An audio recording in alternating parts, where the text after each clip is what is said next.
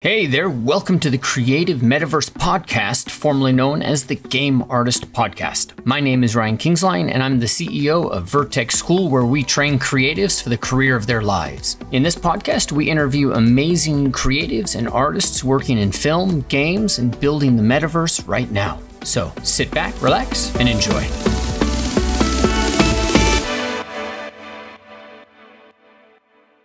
All right, so it's Chris, right? Yes. All right, Chris Radsby, tell me where you're working right now, man. And thank you so much for being here again. I know I already said that, but thanks again. No worries. I'm currently working for Ubisoft Massive in Sweden. It's the developers of The Division. Awesome. And so you're in Sweden? Yeah, I am. About 8 hours ahead of you guys. The European market, is that something you find like there's a good bit of jobs there, or is it scarce, or is the talent scarce, or how does that work? No, I would say there's a bunch of jobs over here and expanding still. Like the European game development scene has been doing really well. Really? That's great to hear. Yeah. Okay, for all the Europeans. All right, so we found you actually through some of your level 80 tutorials, which are just... Oh, I see. Yeah, just amazing. And thank you so much for doing that stuff. The students really love that. Oh, that's good. That's good to hear. It's like I kind of aim them for students and people who want to go into like indie stuff. So they feel like you can make good art or nice looking art with limited means. Yeah, and that's actually kind of what I thought might be a good direction for our conversation, because one of the things I notice about your work is that you finish it, like you take it all the way. And some of these scenes that you do, they could be massive. Yeah. There's a lot. Yeah, usually I've always been the kind of type that ends up caring more about the big picture than details. Mm-hmm. I end up making huge scenes generally. So how's that work though? Let's say, for example, for somebody who wants to get the job you've got, they want to work on The Division. They want to get it. One of the job, if not your job, then at least one of the jobs that's out there right now that is accessible to them. Depending on what you want to specialize in. I mean, obviously, if you want to be a props artist, you kind of have to know the latest and greatest techniques of getting like the most quality you can out of your props. But if you're more interested in storytelling and become like an environmental artist, like an environment artist, then generally you should focus on just making sure you can make really nice compositions and see if you can infuse your art with some kind of story as well. I think it's really good generally. But along those lines, how important is it for somebody to also focus on quality? And I ask that because, if you look at environment jobs, it's kind of confusing right now to know exactly what that job is, because there's surfacing, and then props is kind of put in there with environment sometimes. And then there's environment artists, and then there's layout, and then there's, so what are the kind of specialties that you'd recommend or that you see? If you want to go in and become like a texture artist, I feel it's kind of hard right now to only do like textures like Substance Designer, because usually you have one or two Substance guys at the office, right? Right. They do most of the stuff. Generally, if you want to get into the industry, as I see it right now, you kind of have to focus on either environments or props. There will always be like a need for that kind of thing. How do we distinguish ourselves from the rest of the people out there? Well, first you got to start making stuff that people aren't making, in my opinion. If you want to do like props art, let's start with props. It's good to like follow tutorials and stuff to learn new workflows. But I've always thought it's kind of bad when like a lot of people follow the same tutorial and then end up with the same prop, because for the recruiter, like it's not always your art ends up directly in the hands of like the art lead or someone. But for the recruiter to be able to distinguish between 50 props that looks the same between artists becomes really hard. Right. Generally. So distinguishing yourself with like trying to make stuff that's not super common, or like actually do your thing. Like if you see someone make a prop, like maybe you go the extra mile and put it into its proper setting, do like a small, tiny little diorama kind of thing, Mm-hmm. I think that's the easiest way of doing it. And for environments, a lot of students, juniors, they get too caught up in the game art, like, I have to make modules, I have to make something super smart. But if you really want to distinguish yourself from others, then you really just need to focus on like the core art skills. If you can sell your scene with like that thumbnail on ArtStation, then you're in a good position already, I would say.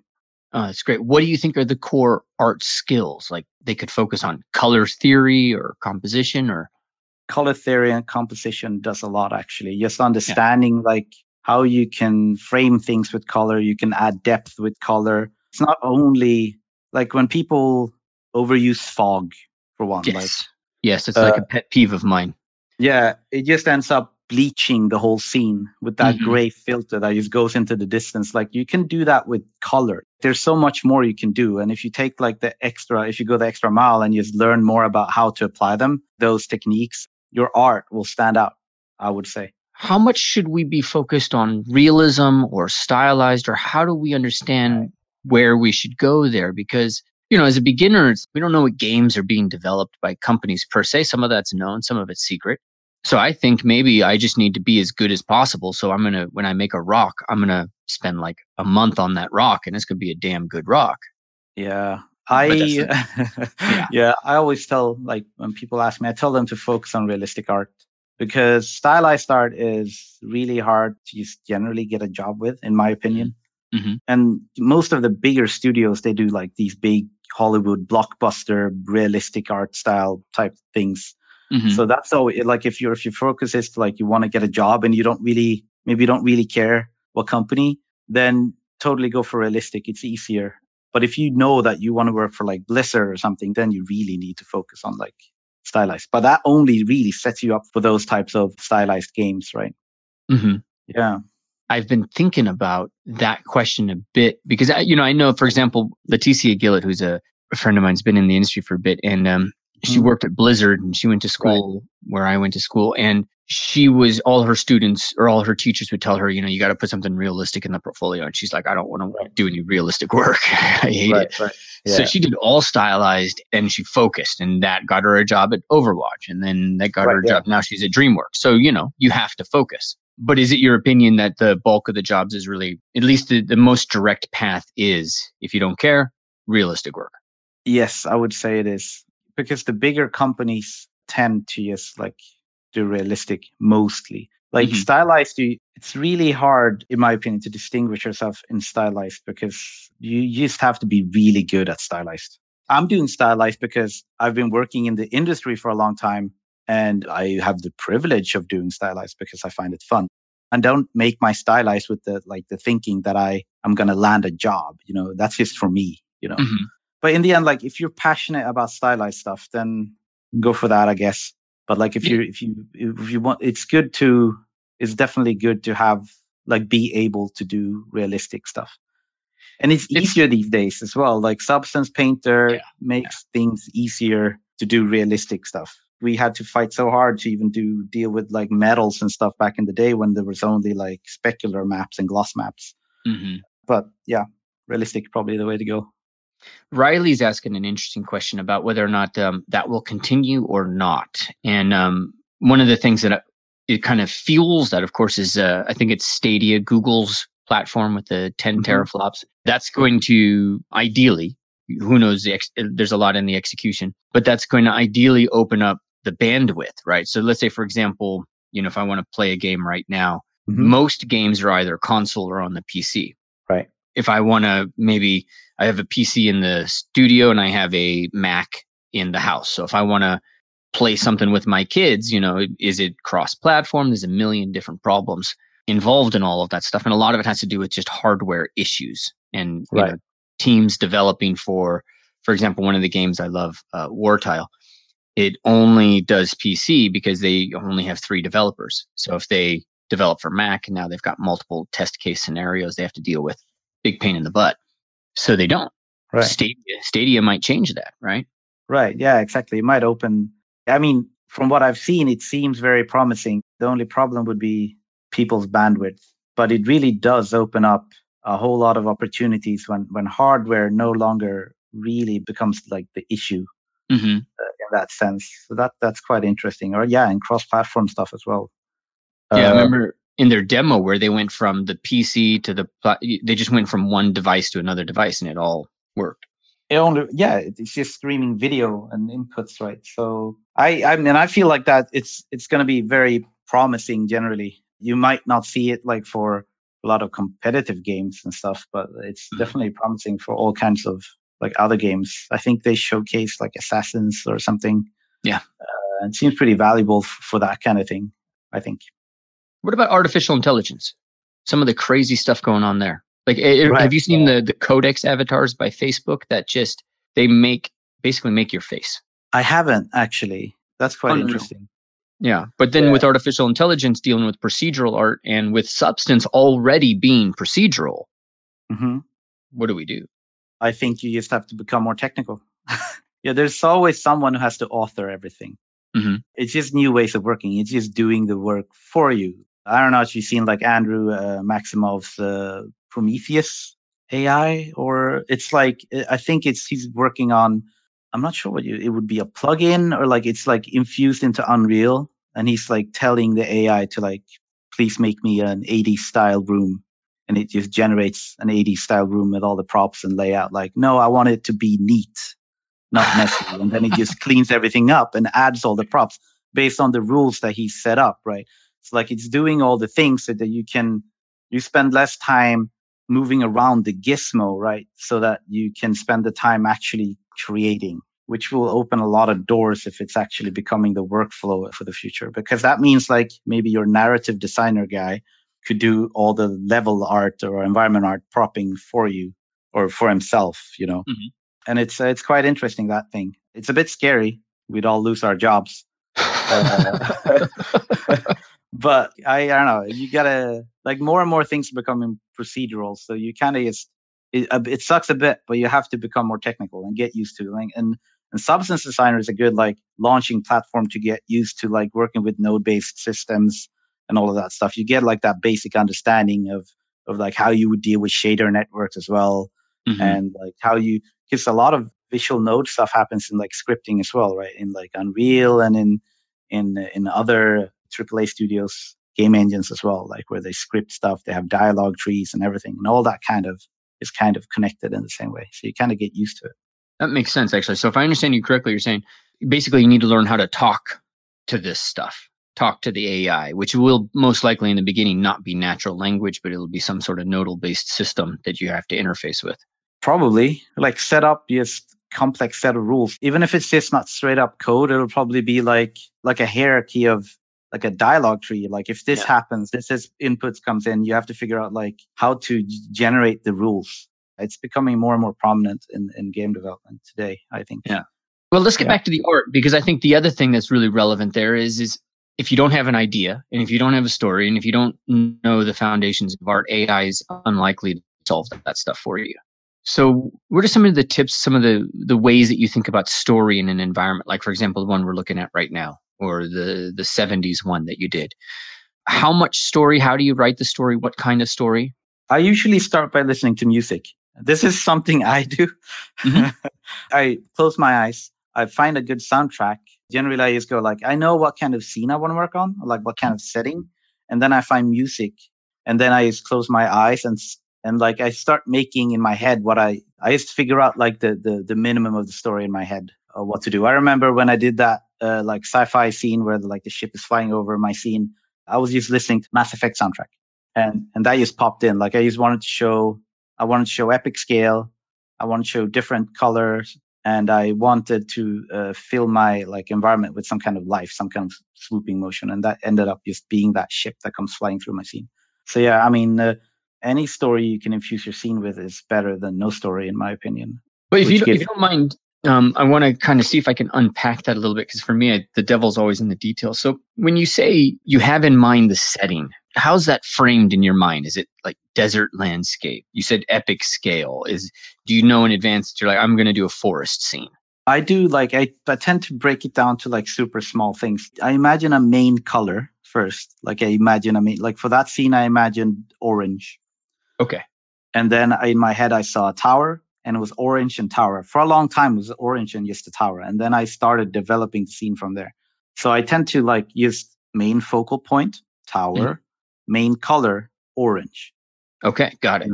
And then I start adding to it, like what leads up to the tower and what are like the complement colors, so the contrast colors to the scene, and start adding another main color that complements it. Or so I go very basic when I first start something. Got it. One of the things, especially with environment, that got me thinking recently I've been just diving into this a bit more. If we're like looking at I don't know, maybe landscape painting, or even if you're looking at like concept, you get something from like Mondrogiev, one of the cinematic concept artists, and their job is just to showcase something cool in the scene. But in a game, in an environment, isn't just a landscape. It's people. Somebody has to move through it. There has to be a purpose and a place and a destination. And how does that affect your creation process? Do you think about that, or does it not affect it at all? I tend to think about it. I mean, I put it lower on my in priorities. Mm-hmm. Generally, these days I don't really approach my art with games in mind, which it might sound weird, but I do game art, but I try to look at more. I try to frame my own stuff like paintings. Mm-hmm. I also don't look at concept art with characters in it, because concept art with characters in it are all focused on the character and not the world. Right. Yeah. So, and a lot of people end up like, oh, this is a cool concept art. And then they make the scene, but then they miss the whole point, because the character was the focus, and without the character, it just looks not very interesting. So yeah, I tend to, whenever I browse concept art, even if they have a character on it, I tend to pop the character away in my head and see, does the scene actually work without the character? Right. That's a fantastic point. Yeah, that's something I tend to do. And I also value my, when I go through concept art and reference, I tend to look at the concept art and I start counting the individual elements. Mm-hmm. Okay, so this has 5 unique rocks. It has 10 different buildings, they're using widely different materials. And then I'll come up with okay, so how would this actually take? How long would this take to produce? 6 months. Okay, that's too much, So then I start finding other concept art or reference that actually suits my timeline more. 1 month, 2 months, because it's super easy to just pick the wrong concept. And then you end up just shooting yourself in the foot, because the scene won't look good without all of these 50 unique elements in it. And then that's why most people don't end up finishing their scenes. Yep. Because of this reason. It's not their fault. It's just too much work for one person to consistently work on for 6 months. You have to be really dedicated to be able to do that. And for people learning, that's actually detrimental to their learning process, in my opinion. Mm-hmm. It's better for them to quick fire environments or dioramas where they feel like they achieve something quickly and then learn more stuff that they can apply to the next scene, instead of spending 6 months on one huge one. Yeah. And along those lines, how many people usually work on a scene in the teams that you've been part of? It depends. The games, I worked on Far Cry 3, and on that one where we were making levels, it would be one level or one environment artist per level in that one. But then you also had a prop team making all the props for you, so you would put in requests. Yeah, that's a big deal right there. So you'd focus only on the compositional elements, the flow through the level, and how it played together with the level designer, right? So, and if that's what you want to do, then downloading stuff from the internet, grabbing UE4 marketplace assets is totally fine, because your intention is to only tell stories through the environment and show how good you are at composition and flow through an environment and stuff. Then that's totally fine. How does that work for getting a job and for your portfolio? Generally, I would say you need to know how to make props. Yeah. But at some point when you've shown that you can make them, if I see already you have high poly, really nice looking guns or really nice looking assets, whatever, sci-fi radio, there's a limit in how much you need to show, because you've already shown that you can make it. And then if you wanted to go more into environment art, then you can focus on just making environments. My environments I'm currently working on, I have 1 tree and 5 rocks in it. Right. So yes, you can do a lot with few assets, in my opinion, if you use them right. Yeah, but do you think that it's important for an environment artist to have that kind of prop level skill? Be able, not necessarily at the best level of prop artist, because you can dive into that when somebody starts focusing on specific usage and wear and really building the authenticity of a piece. But do you think it's still important, even if you want to be an environment artist that's focused more on the composition and the arrangement side, layout side is, I think, what you'd say? I think you need to show that you can do it yourself. It's good if it's the best level it can be, but if you want to get a job, you have to get it to junior level. And that's, unfortunately, it's quite high these days because there's like games are bigger than ever, but the tools are much better than they used to be. So getting there is easier than it was before, in my opinion. But yeah, you definitely need to show, like, you need to be able to like show that you can make your own textures. You know your way around Substance Designer, but nobody's expecting you to be like Josh Lynch or the best. Right. But you need to be able to show that you can do it. And then it's also about the focus, right? Like if you want to be an environment artist, you also, you need to show that you can make environments. Got it. So on a portfolio, a couple of props you did. Then if you put together a scene that maybe has marketplace assets or stuff like that, then you're just showcasing a different skill. Yes, exactly. Because I mean, a lot of times there are a bunch of art tests that are just like set dressing only.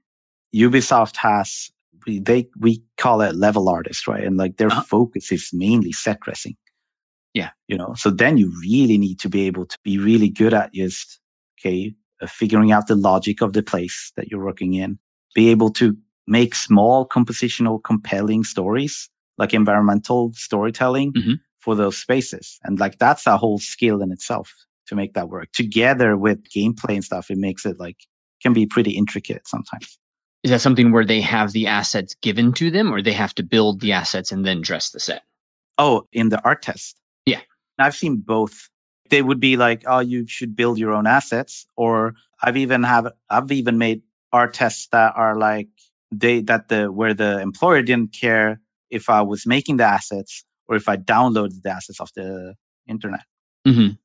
Their intention was just to judge my sense of being able to set dress a scene. Got it. That makes sense. And about art tests, I like to ask this of everybody to get a sense of how people perceive this, because you'll often read, mostly from people outside the industry or people who are kind of on the way out, this argument that this industry is the only one that does art tests, like where you have to prove that you basically have to do the work before they are even remotely willing to pay you or even engage you in a conversation to pay you about it. So it can seem quite daunting, right? But I remember one of my friends, Melissa Bello, she did 2 art tests for Sucker Punch Studio. And this was after she worked for a decade at Naughty Dog, like a decade at one of the leading game companies. And you'd think if anybody was safe, Melissa would be safe, but she's not safe. 2 art tests. It happens. It's sad, but it does happen. Like when they don't have anything that they can show, like even personal work. Like not like no personal work. And even like if they show, sure, you worked on Uncharted or something, and then, but like it's always like, this huge level and it was made by me and 20 other people, then it's just, it's very hard. I haven't really heard about anyone lately having to do art tests if they're experienced, but I'm not that involved in that. I mean, I know that students get art tested all the time.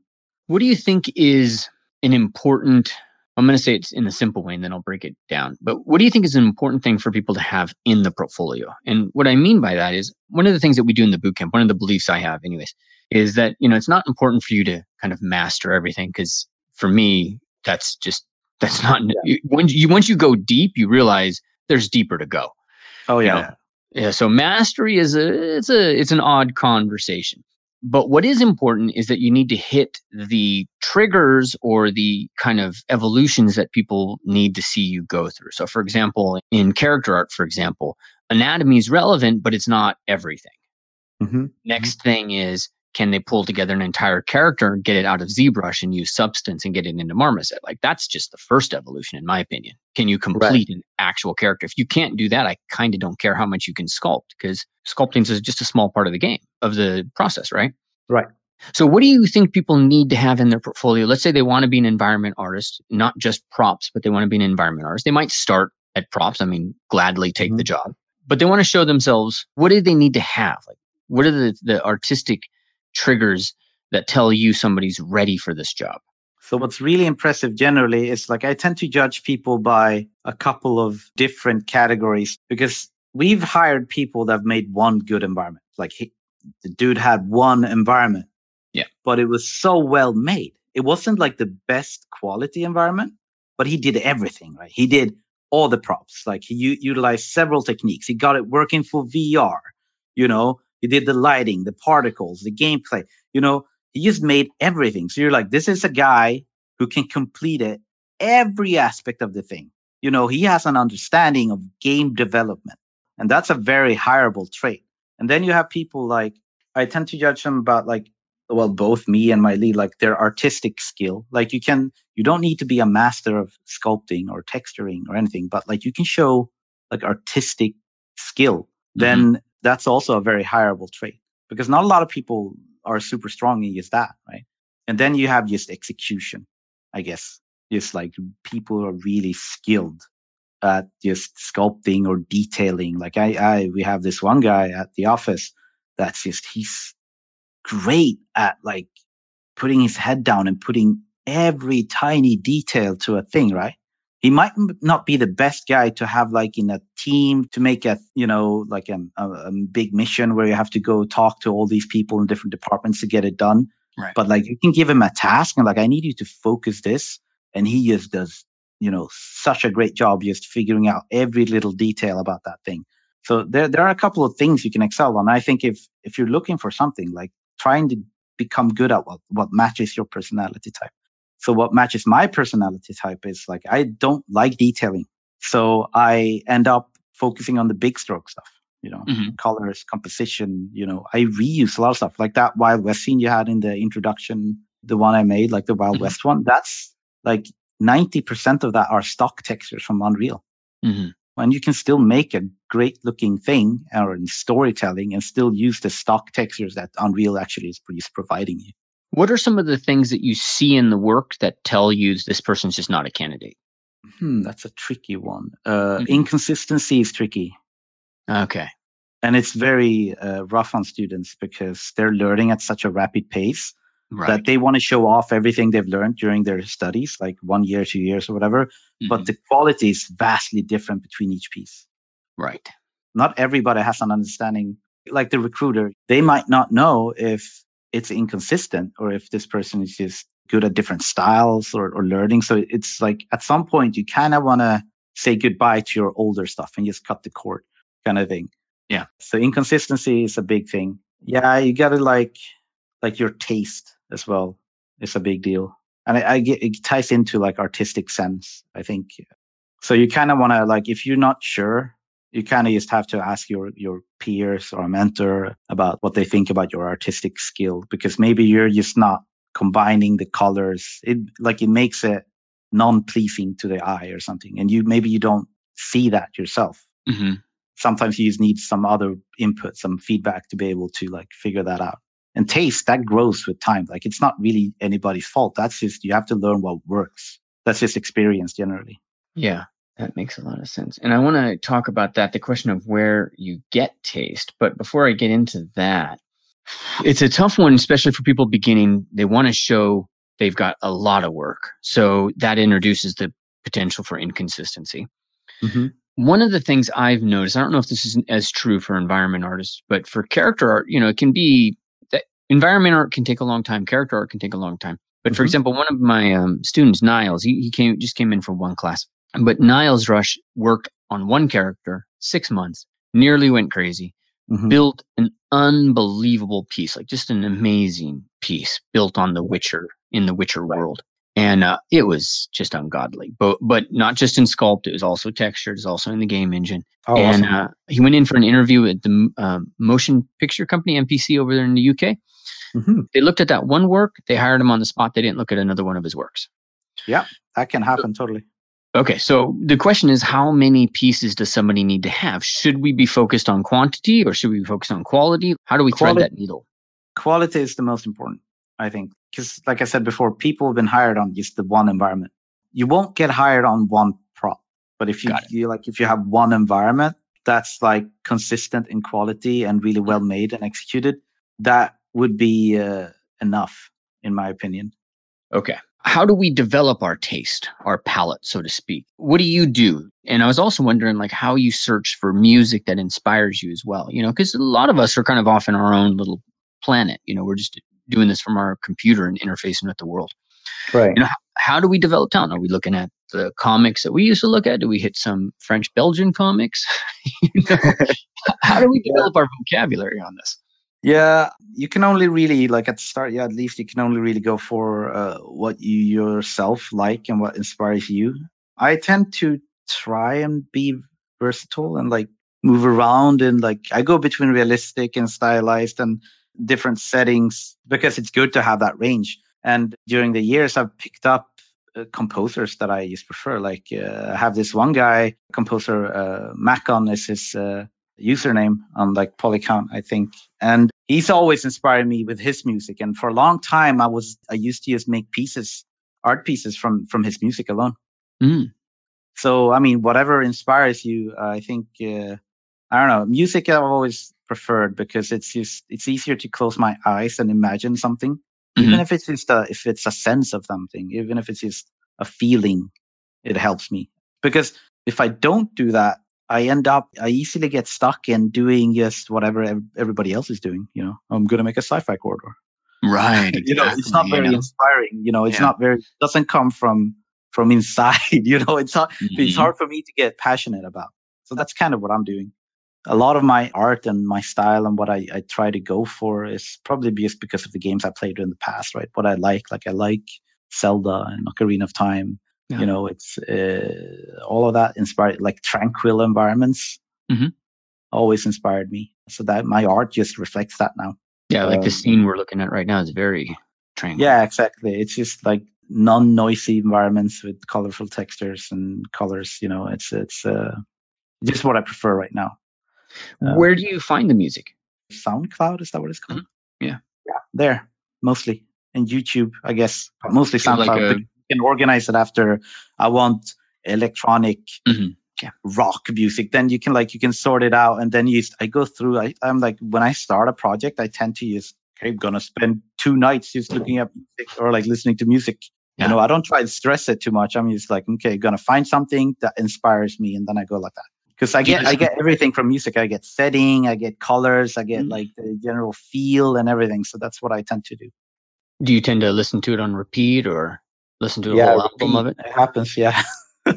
Repeat or finding music with similar style and then listening to like their whole album or something.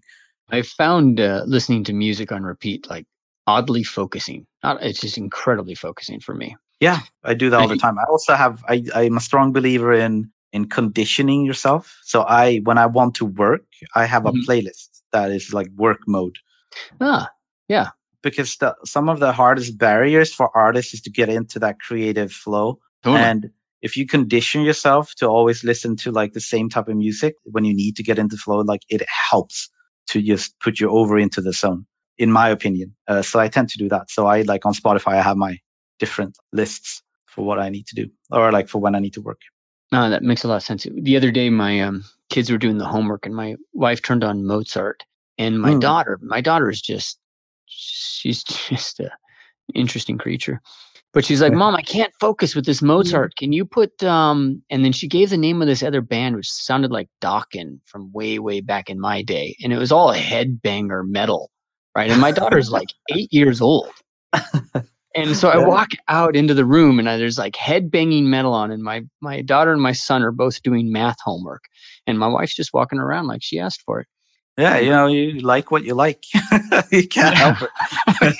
So crazy. I was like, I don't know if this is good parenting but they're doing homework. They're doing math. Yeah, I mean, it works, It works. Okay. So when developing taste, are you looking to get noticed as well as get a job, or is this coming from internal, or are we thinking about how to sell it? And what advice do you have? I know most of us were artists, so we're not really, we're not here trying to sell ourselves like maybe if we're in marketing or something like that. Right. No, I've played that angle and it's been hugely successful. It's sad to say, but like I've been on the cover of Substance for the summer edition. Yeah. And that whole scene, I made that with the intention of being different and like selling. Yes. It's weird, but the main shot of it is a vertical shot. And there are very few artworks on ArtStation that are vertical in the 3D scene. So just doing that puts you ahead a lot because you're doing something that is different. It's very common in concept art, but it's very hard to do vertical art in using like Unreal because to do it properly, you have to twist your monitor around. And I have two monitors, and I buy monitors that can rotate. Okay. So I put one viewport on one monitor, right? I rotate the whole monitor and then set the settings for a vertical shot to work. Right. And then I work on my right monitor where it's like regular widescreen. Yes. So like if you want to try different compositions, it might be worth just looking into like try a vertical composition. Okay, got it. So we started out this conversation of how do you thread the needle, and you basically said don't just sell. Yeah, sorry. No, but it's like thinking about what puts you ahead of the competition is basically the point of it. In that case, it's like just figuring out what's different, because you get these, like you get so used to seeing the same type of artwork on ArtStation. Yes. So figuring out what, like, don't necessarily do what's popular, or like if you want to do what's popular, then try to put some unique twist to it, whatever it might be. I think it's good to spend quite some time thinking about what you're going to do, what you're like the planning stage before you even get to making something is actually worth thinking about and analyzing, because you're investing in a project that could take you 6 months.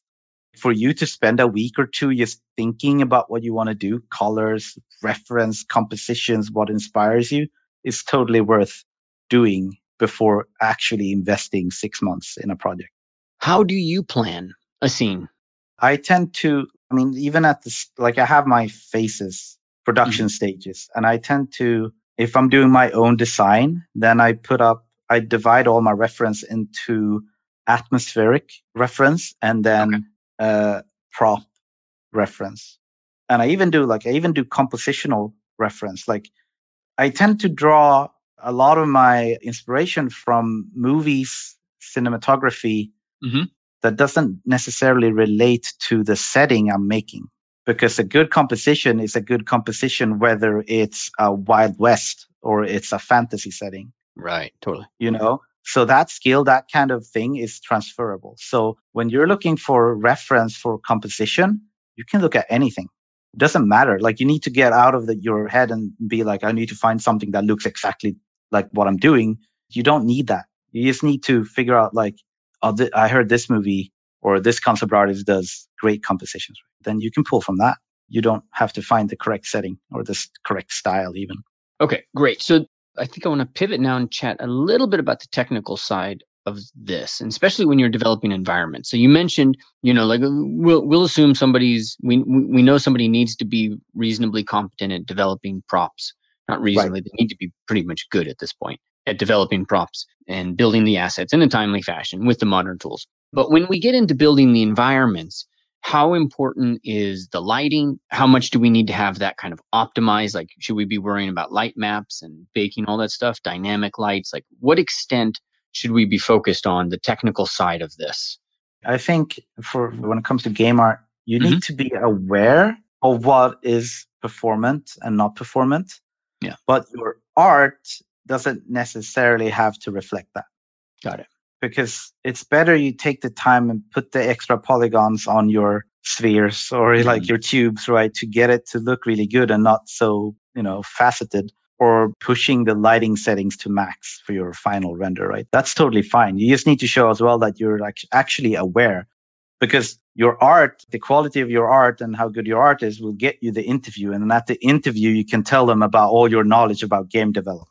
Because you'll get questions like, how would you handle this situation? And then if you can tell them how you would handle it with all performance, different techniques in mind, then you can tell them there. You don't really have to show all of that in your portfolio. When I started, showing LODs and everything was super important in your portfolio. That you don't really see that anymore, because lots of AAA studios use Simplygon now, which automatically LODs all your assets, right? It's good to know. It's good to know how to make manual LODs for one, but like it's not really necessary anymore. You just need to know about it. It's better that you focus on making good art, because that's the stuff. If your art is good, it'll get sent around the office. That's what we want. Yeah. What about effects and motion, right? Like we've got the grass moving, you've got clouds moving. Right. Yeah, that's a luxury. You have to be interested in all areas. It's not necessary at all that you know about shaders how to make complex particles or anything. You don't really have to. It's good to show that you tried it out. For me, it's just a means for me to make my scenes more lively. But yeah, I don't think you need to know, but it's good to know. Got it. And then in terms of the actual skill set for an environment artist, there's a lot. There's foliage, tree modeling, rocks. Then we were talking about sci-fi quarters, that introduces trim sheets. I mean, trim sheets can be anywhere, but introduces trim sheets, modularity for hallways and stuff like that. So there's a lot. Should somebody focus on a particular area? Like, let's say focus on exterior medieval scenes. Is there a big division between the people that focus on that versus people who are like, hey, I'm going for Halo, we're doing all sci-fi? It doesn't really matter what setting you do. I mean, it's always good to go with what's popular. There's a pro and con of like trying to replicate the style of the company you're trying to get hired by. Because if your art is actually a lot worse than they make, then it becomes a problem. Then they're like actively comparing their game to your art. Right. And if you're not up to par, then you're in a tricky situation. Right. There's actually a staggering amount of artists that learn on the job. I never used to do foliage before. I learned that on the job. I didn't really know how to make foliage when I got a job. That's just, artist, foliage, cool. Let's spend a couple of days learning all about foliage. Right. It's just part. You don't have to know everything. It's good to have dabbled in a little bit of everything, but it's also like it's a little bit of a trap trying to like become a vegetation artist, because sure, that's great and it's very sought after, but they're also like making guns as well. Like most companies already have a gun guy. It's better if you're actually more versatile, in my opinion. All right, Chris, thank you so much. Let me open this up for questions. If you guys have any questions, now's a great time to post them up. Do I have any boot campers in here? So Mr. Bobo is asking, what's your favorite movie when it comes to compositions? That's tricky. Landscape stuff is probably, what's that movie called? The Revenant? Because the character isn't necessarily the focus in that movie. He is the focus, but it's like they show so much of the environment that's breathtaking by itself. Yeah. Which is why I like it.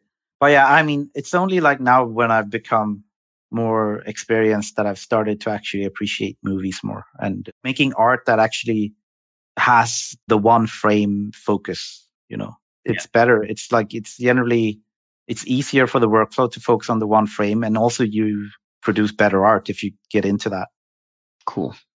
All right, Brian's asking, is it important to show your process in your final or in your portfolio pieces, or keep that hidden? The processes today are pretty standard, like they're standardized. So like unless you're making something vastly different, there's no need. If you're making something vastly different, then you should show your process because you should be proud of it. But if you're making guns or cars the same way everybody else is, then there's no reason to, in my opinion. What about the tutorials that you've done at level 80? Do you think does it help your career or somebody's career, boost their profile, help them get a job, or any of that stuff, doing stuff like that? I think it's definitely worth doing articles. It's something you put on your resume. It's something that helps you, like if you're a European trying to get you on the stage, showing that you're actually like you're trying to be part of this field. Yeah, it's always a good thing to get more exposure in that sense. Did you see any kind of bump from, I mean, you were highlighted by Substance Allegorithmic, so that in and of itself is a pretty big deal. Right. Does that change the kind of job offers that you get or not? It does, yeah. Exposure is always good. It's been great and I love it, but it hasn't really gotten me like a lot of job offers or anything like that. It's a privilege to be doing such a simple style and have been part of like the Substance splash images. It's really cool. So Yaz is asking, he's at an indie studios it's very stylized, but he wants to work in a AAA after it ships. So is the stylized still relevant? Should he put it on his portfolio or in his application? Oh yeah, for sure. Because like every production knowledge is great to have on there. Showing that you can work in a team and you can deliver, that's super important. Like even if you come from movies and want to work in games, that's super awesome to have that stuff in. Ryan's asking, is there any environments that are currently kind of overdone? Anything in environments that's really just overdone, such as sci-fi corridor? Yes, sci-fi corridors are overdone, but it's not because they're a sci-fi corridor. It's because everybody don't think further than a corridor. Like every time I bring up or talk about sci-fi corridors, I point at like Deus Ex or something, because they have sci-fi corridors, but they're like pushing shape language. They have different materials on the walls. They're like mixing metal, wood, concrete. Like it looks amazing. They have patterns. They have floors that are super intricate. They have ceilings that are super intricate and cool. So like if you want to do a sci-fi corridor, you kind of have to, like, again, how do you elevate it further than just the corridor, you know? Right. And not like, oh, I'm going to have a window on the left side and create some asymmetry. How can you push it for, like, use different? It's like when Paul Pepera started using like cloth and stuff in his artwork for the sci-fi stuff, and it was just blew everybody's mind. And now you see it in sci-fi games today. No, he made a trend, you know. So it's like, okay, mixing like sci-fi stuff with cloth. That was it's great. You see it in like Anthem, how they like wrap the guns in cloth and stuff. It's like really cool. So you kind of just try and think outside the box, even if it might take you weird places, you know? Yeah, that's great. Yeah, because I remember that Paul that's so beautiful, that work. Right. It was amazing. Yeah. It doesn't necessarily make sense, and you're hiding all the intricate detail or whatever, but that's also part of it, right? Like it made it so that you could have it, right? It highlighted the intricate detail in other areas. And you had that stark contrast between the different materials and how they felt in the render and everything. It was so good, amazing and inspiring work. What about software? Because there's Substance Designer, Substance Painter are the big boys out there. Quixel was first, but and now they're coming out with different things. And then there's Alchemist. How important is it? Should we be focused on one individual software because we only have so much time to learn this stuff, or should we learn both? What do you think? I think generally skills are transferable. Generally, so you only have to learn one software, in my opinion. Like you take a texturing software, take Substance, you learn Substance. You spend time in the one 3D modeler package. You don't have to learn all 3 or 4 or whatever. Yeah, just focus on the one, because all those skills are transferable. It's just a tool, right? You just get used to doing things differently in different tools. It's like when you had to choose between Mudbox or ZBrush, you can still sculpt. It's still sculpting characters and anatomy and all that, right? So yeah. Okay. Dirk is asking, mainly focus on material studies and doing quick blockouts of environments, but haven't finished one fully textured. Will it be valuable to post these scenes on ArtStation within the portfolio, not just the blog? Yeah. Okay. So having studies in your portfolio. Right. I've never minded that kind of thing. And also Dirk, if it's Dirk from the Dynasty Discord, then his stuff is amazing. Like, cause he takes the extra, like you look at the composition, the time, like the artistic sense behind his work is really high. So it doesn't really matter if it's just it's a blockout, because it looks really good. He makes texture. He made this, I think it was the catacombs, in France, like he just made a texture with a bunch of skulls and stuff. But then he took like the time trying to like put it in its setting. So he like lit it and it had some animations of like creatures and shadows going on it. So it looked really spooky. But in the end, it's just a texture with the shadows and like some small animation. But he really you get a sense for the whole, like you can imagine what's behind the camera, kind of, it's really cool. And I've always enjoyed that. If you focus on textures, then making a small little scene or a setting for it it's great. And it's something that I would say most material artists should do instead of just doing the balls, right? The material balls. Right. Awesome. And along these lines, like how is there a job out there because this is kind of a surfacing job, correct? The Substance job for the most part. Yes. So is this a job that you see out there very prevalent, maybe more so than the full environment job? Or I think, as you said earlier, most studios usually have a Substance guy. We have a Substance guy, right? But the problems in studios now is that they don't have a problem finding people who know how to do substances. They have a hard time finding people who have made substances for production. Stuff that is proven to work. You can make textures, but there's a very huge difference from making a bunch of different materials than to make a complete set of materials. So like if you're going to make a desert, Then you go like make a desert biome, like you make 10 different desert textures that blend well all with them. And they're like, that's a big difference at like setting that stuff up, because that's more production focused. You have to think, how are all these textures I'm making going to work and interact with each other? How do they blend? How do they tile? How are we going to paint the mask that blends all of these, right? Mm-hmm. And there are a couple on ArtStation, experienced artists that make sets, right? They start like making complete, like I'm going to make Iceland, right? And they make a whole complete set, texture set for Iceland, like the greener grass, the cliffs and the rocks and stone and all of that, and then puts it together in a small environment. That's really valuable, because then you can see how all the textures actually interact with each other in the scene. It's much more interesting that way, because you can't really tell that much from a material ball. You can't tell how it tiles. You can't tell how it works in a huge environment. Got it. Looking at Josh's stuff is actually really, because you can see like, the stuff he did for Shadow of War, like he has a bunch of his material balls, right? And then he also has screenshots about like, this is how they're used in the environment. Mm-hmm. Super valuable. Cool. So Ree had a question I think that might be quite useful to get from you. She was asking how you deal with procrastination. I plan mine. Plan your procrastination? Yeah. Nice. Tell me more. I plan everything these days. I'm super busy. We're not superhuman, Uh-huh. We need to relax. However, so I tend to plan my relaxation time. I have dedicated hours when I work, and I only do work and don't want to be bothered, which is why I have the playlist to get into work mode. Mm-hmm. And then I have gaming time when I game and relax. So I plan mine. Even for students, I would recommend this, because sometimes you learn more from actually doing other things and analyzing about what you're about to do and what you have done and what you can do better than actually just forcing yourself to do stuff all the time. You don't have to be a master sculptor. That takes years, way longer than your time as a student or trying to get a job. So just focusing about like, what do I have to learn? What are my weaknesses? And try to like correct those is sometimes more valuable. Like I think I've grown more from just thinking about what I need to become better at and need to improve in my art than I have spent actually making my art.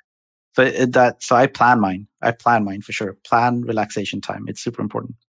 All right, Chris, man, thank you so much for taking time out of your day and sharing your wisdom and for looking at the student work. That was really nice.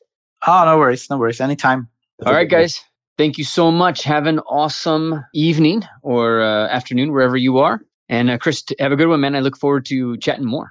Yeah, for sure. Yeah, and if anybody has any questions, you can always contact me on ArtStation. And I have a blog that I run as well. Outside of ArtStation or on ArtStation? No, it's on ArtStation, where I go through like development for UE4 stuff and my own project. And I tend to try and give back a lot of what the community has given me. So students, graduates, everybody, just send questions if you have any. I'd be happy to answer any questions you have. All right, well, there you go. So Chris Radsby, and right there at ArtStation, guys, you can see the link right here. Have a good one. Cool. Thank you. Thank you. Bye.